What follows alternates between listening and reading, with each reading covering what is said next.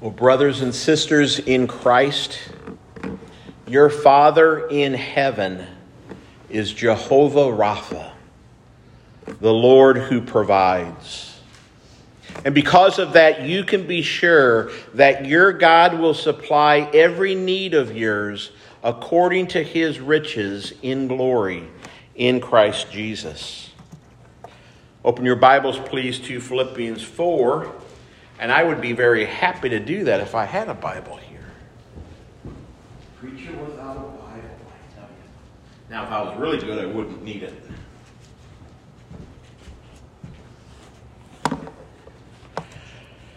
Philippians 4, if you're using this Pew Bible, you can find that on page 982.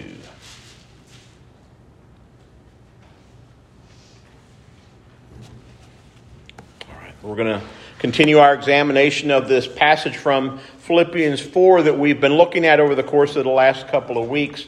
And today we're going to focus upon a single verse, verse 19 of chapter 4 of Philippians. You'll remember that Paul in this passage, Paul is thanking the Philippians for a gift that the Philippian church had sent to him through one of their own members, one of their own community, Epaphroditus.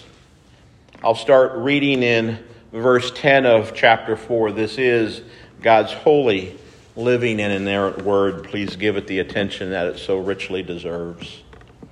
Paul writes in verse 10, saying, I rejoiced in the Lord greatly that now at length you have revived your concern for me. You were indeed concerned for me, but you had no opportunity. Not that I am speaking of being in need, for I have learned in whatever situation I am to be content. I know how to be brought low, and I know how to abound. In any and every circumstance, I have learned the secret of facing plenty and hunger, abundance and need. I can do all things through him who strengthens me.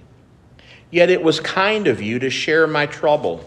And you Philippians yourselves know that in the beginning of the gospel, when I left Macedonia, no church entered into partnership with me in giving and receiving except you only.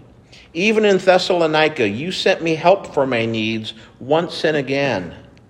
Not that I seek the gift, but I seek the fruit that increases to your credit. I have received full payment and more. I am well supplied, having received from Epaphroditus the gifts you sent, a fragrant offering, a sacrifice acceptable and pleasing to God. And my God will supply every need of yours according to his riches in glory in Christ Jesus. To our God and Father be glory forever and ever. Amen. Pray with me again, please.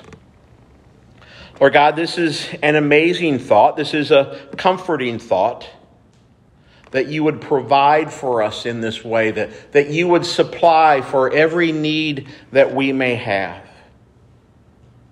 And you do that out of your riches in glory in Christ Jesus. Lord, you have all of the riches and glory. All things are from you and to you and for you. You own the cattle on 1,000 hills. The earth is the Lord and all that is in it. And Lord, you are our good Father. And because of your goodness and because of the merits of Christ, you delight to give us that which we need. Help us to believe that you really will give us all that we need. That you really will give us all that we need for this life and for the next. Increase our faith, Lord. Increase our faith so that we would trust you, so that we would trust in your promises. And then that in return we would gratefully seek to honor you all the days of our life. We ask this, Lord, in the name of Jesus. Amen. Well, I mentioned earlier that we can think of and know God as Jehovah Rapha, which is Hebrew for one of the names of God, if you will, of the Lord who provides, or literally, the Lord will provide. We come to know the Lord that way in Scripture through an account of Abraham and Isaac in Genesis 22. And I'll invite you to turn to that, Genesis 22. And we'll take a look at that passage about how God is the Lord who provides. In Genesis 22, verse 1, we're told that the Lord tested Abraham. And I'll start reading in verse 2. The Lord said, "Take your son, your only son, Isaac, whom you love, and go to the land of Moriah, and offer him there as a burnt offering on one of the mountains of which I shall tell you." So Abraham rose early in the morning. Guys, that's the response of faith. God calls upon us to take an action. Early the next morning, Abraham gets up to accomplish that thing. Even this challenging thing. Abraham rose early in the morning, saddled his donkey, and took 2 of his young men with him and his son Isaac.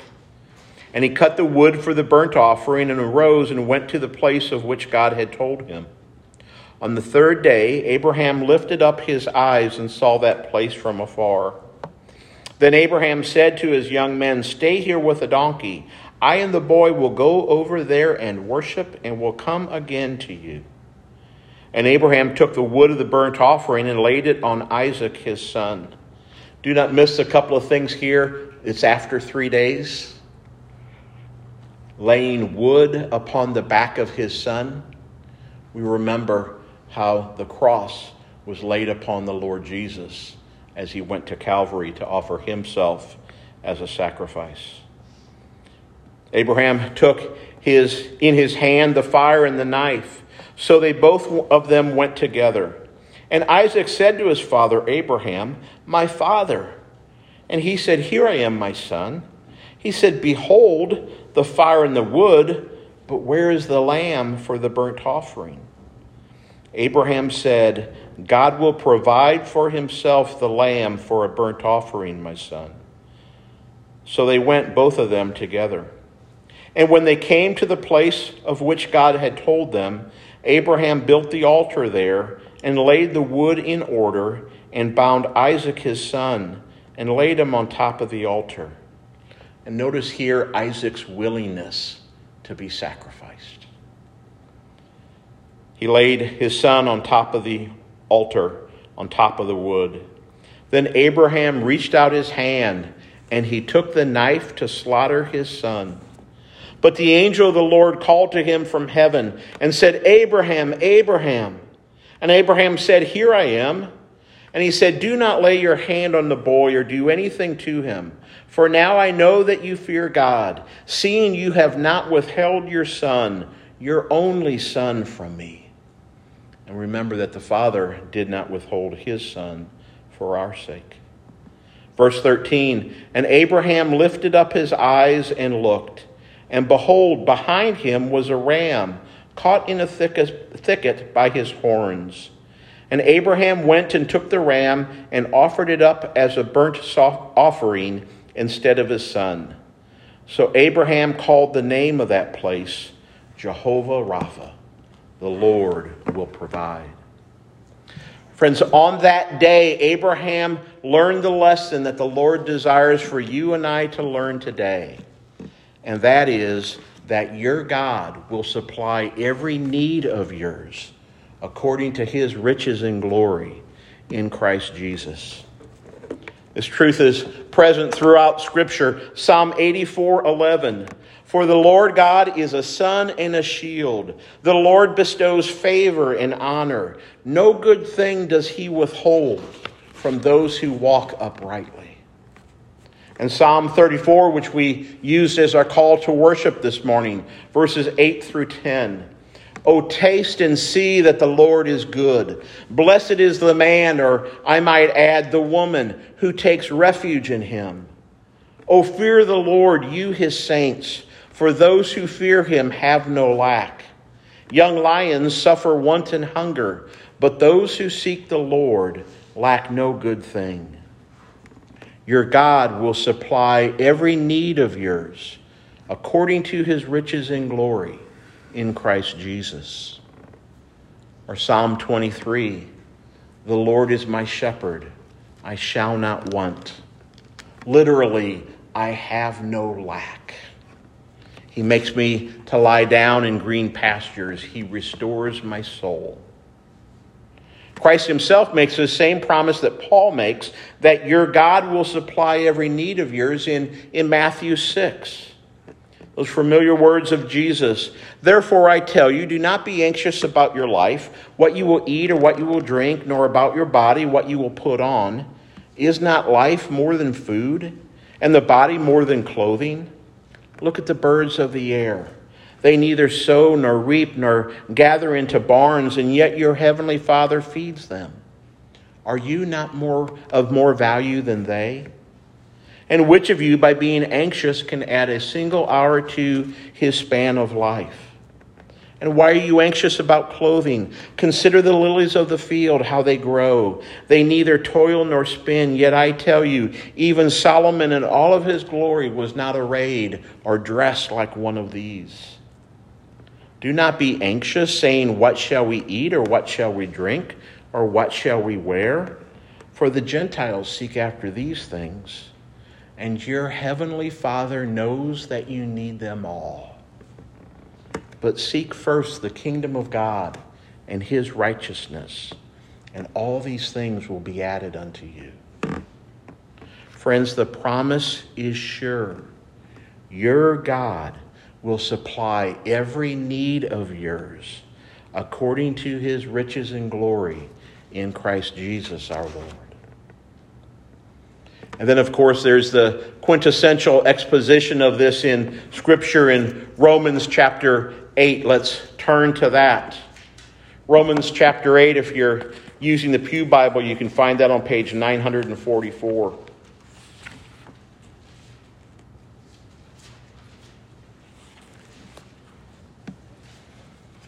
This familiar passage which is so dear to us all. I'll begin reading in verse 31. And again, let's look to the Lord's protection, the Lord's provision, the Lord's supply of that which we need. Beginning in verse 31. What then shall we say to these things? If God is for us, who can be against us?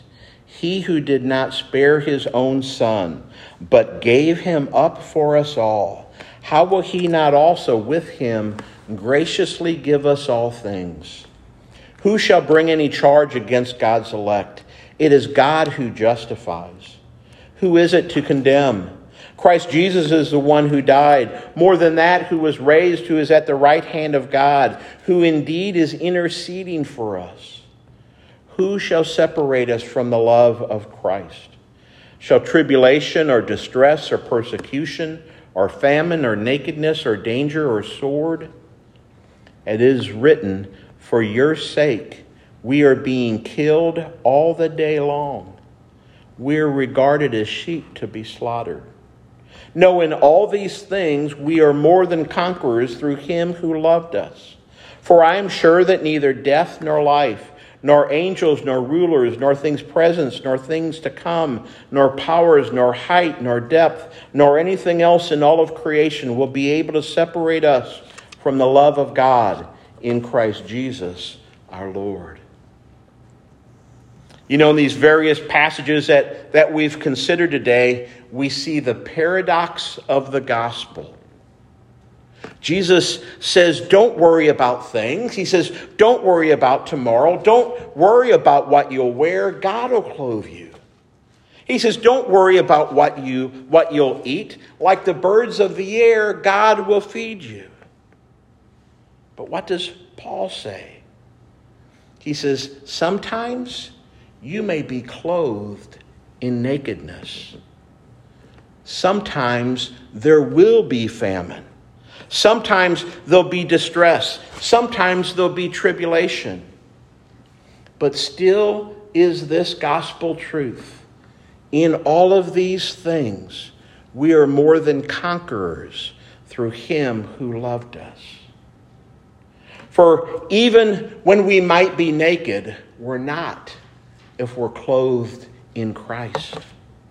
And even in famine and hunger, when we may have nothing to eat, still we can feast upon Christ, who is the bread of life. and who said that anyone who comes to him will not truly hunger. Anyone who believes in him will not thirst. And even death shall not cause us to lack, because Jesus is the resurrection and the life. And because of that, whoever believes in him, though he die, yet shall he live, and whoever lives and believes in him shall never die. Your God will supernaturally supply every need of yours according to his riches and glory in Christ Jesus. And he's able to do that because, as we're told in Romans 8:28, God works all things together for good for those who love him and are called according to his purpose. God works all things for good. And sometimes our lack is a gift.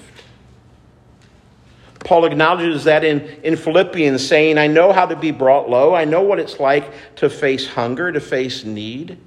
But he says, in whatever might be going on, he's learned how to be content. He's learned how to trust that what the Lord provides is a sufficient provision. And he's learned to trust, as we're told in Psalm 84:10, 84:11, that the Lord will not withhold any good thing from those who walk uprightly. And so if the Lord brings abundance, Paul's content.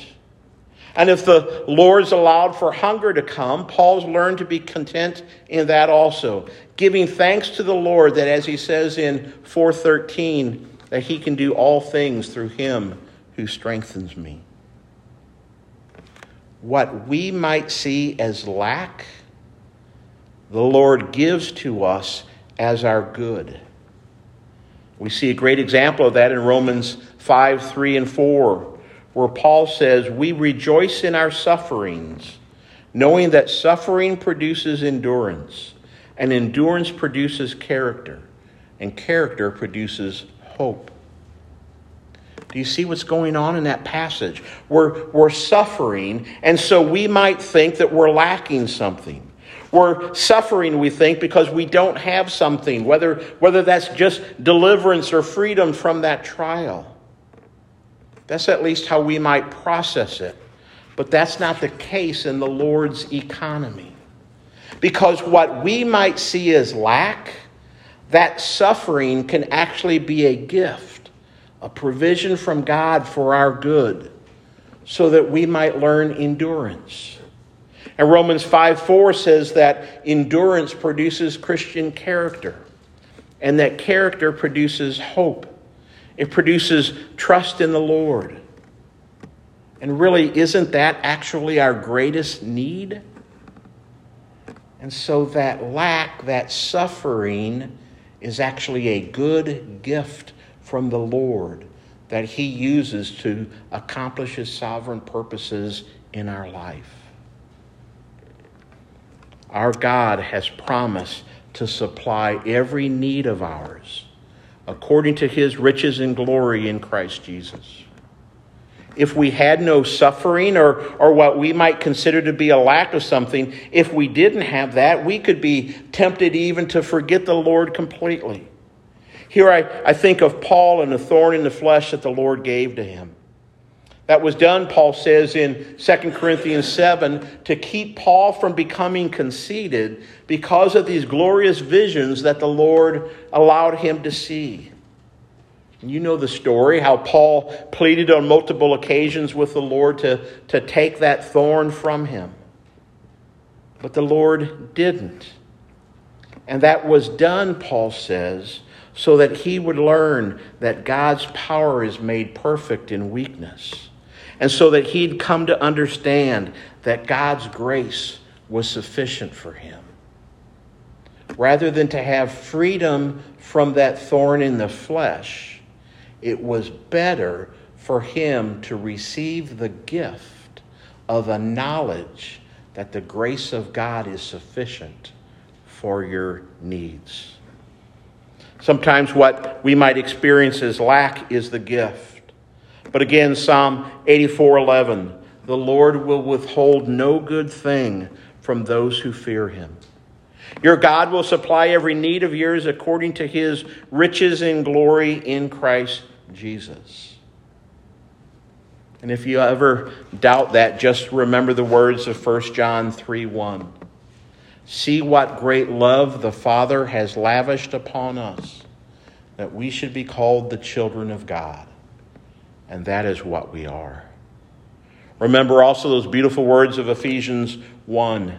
Blessed be the God and Father of our Lord Jesus Christ, who has blessed us in Christ with every spiritual blessing in the heavenly places, even as he chose us in him before the foundation of the world, that we should be holy and blameless before him.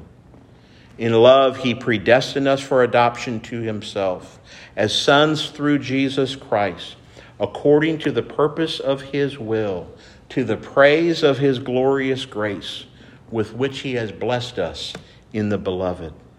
In him we have redemption through his blood, the forgiveness of our trespasses, according to the riches of his grace, which he lavished upon us in all wisdom and insight. In him we have obtained an inheritance, being predestined according to the purpose of him who works all things according to the counsel of his will.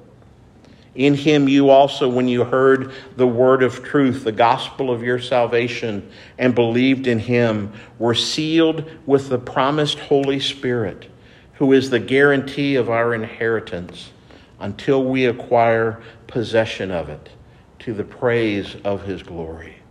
Oh, friends, this God who loves you this way, this God who delights to receive you as his dearly loved son or daughter, this good God and Father who has loved us with an everlasting love, as we're told in Jeremiah 31:3, this good loving Father who has loved you since before the foundation of the world, has promised that he will supply every need of yours according to his riches and glory in Christ Jesus. And as we're told in Hebrews 10:23, he who has promised is faithful. He will do it. In closing, let's consider again the words of the 23rd Psalm, giving thanks to the Lord for the way that he provides for all of our needs perfectly. The Lord is my shepherd, I shall not want. He makes me to lie down in green pastures. He leads me beside still waters. He restores my soul. He leads me in the paths of righteousness for his name's sake. Yea, though I walk through the valley of the shadow of death, I will fear no evil, for thou art with me. Your rod and your staff, they comfort me. You prepare a table before me in the presence of my enemies. You anoint my head with oil. My cup overflows. Surely goodness and mercy shall follow me all the days of my life, and I shall dwell in the house of the Lord forever. Pray with me, please. Lord Jesus, we thank you that you are our good shepherd. And because you are our good shepherd, you give direction to us. One of the ways that you do that is through your Spirit, through your word, through the counsel of other wise followers of you. As our shepherd, you give ample provision. You lead us to pasture. You protect us. Your word tells us that you, the good shepherd, are not like the hired hand, for when danger comes, you will lay down your life for the sake of the sheep. But Lord, you're not just the good shepherd who protects and provides for his sheep, but you are also the Passover lamb, and you are the Lamb of God who takes away the sin of the world. Jesus, you are our great high priest, but you are also the perfect sacrifice itself, the once for all perfect atoning sacrifice for sin. You're the one and only way to peace and reconciliation with the Father. You are our righteousness. You are our Redeemer. You are our King. You are our God. And we worship you, Father, Son, and Holy Spirit. Lord, give us eyes of faith to recognize your ample and sufficient provision. May we, with Paul, say that we consider all things to be as rubbish compared to the surpassing worth of knowing Christ Jesus our Lord. Lord God, may we always consider you as our greatest treasure, our full sufficiency, our all in all. Lord, accomplish this, Lord, for our sake and for the sake of Christ, we pray.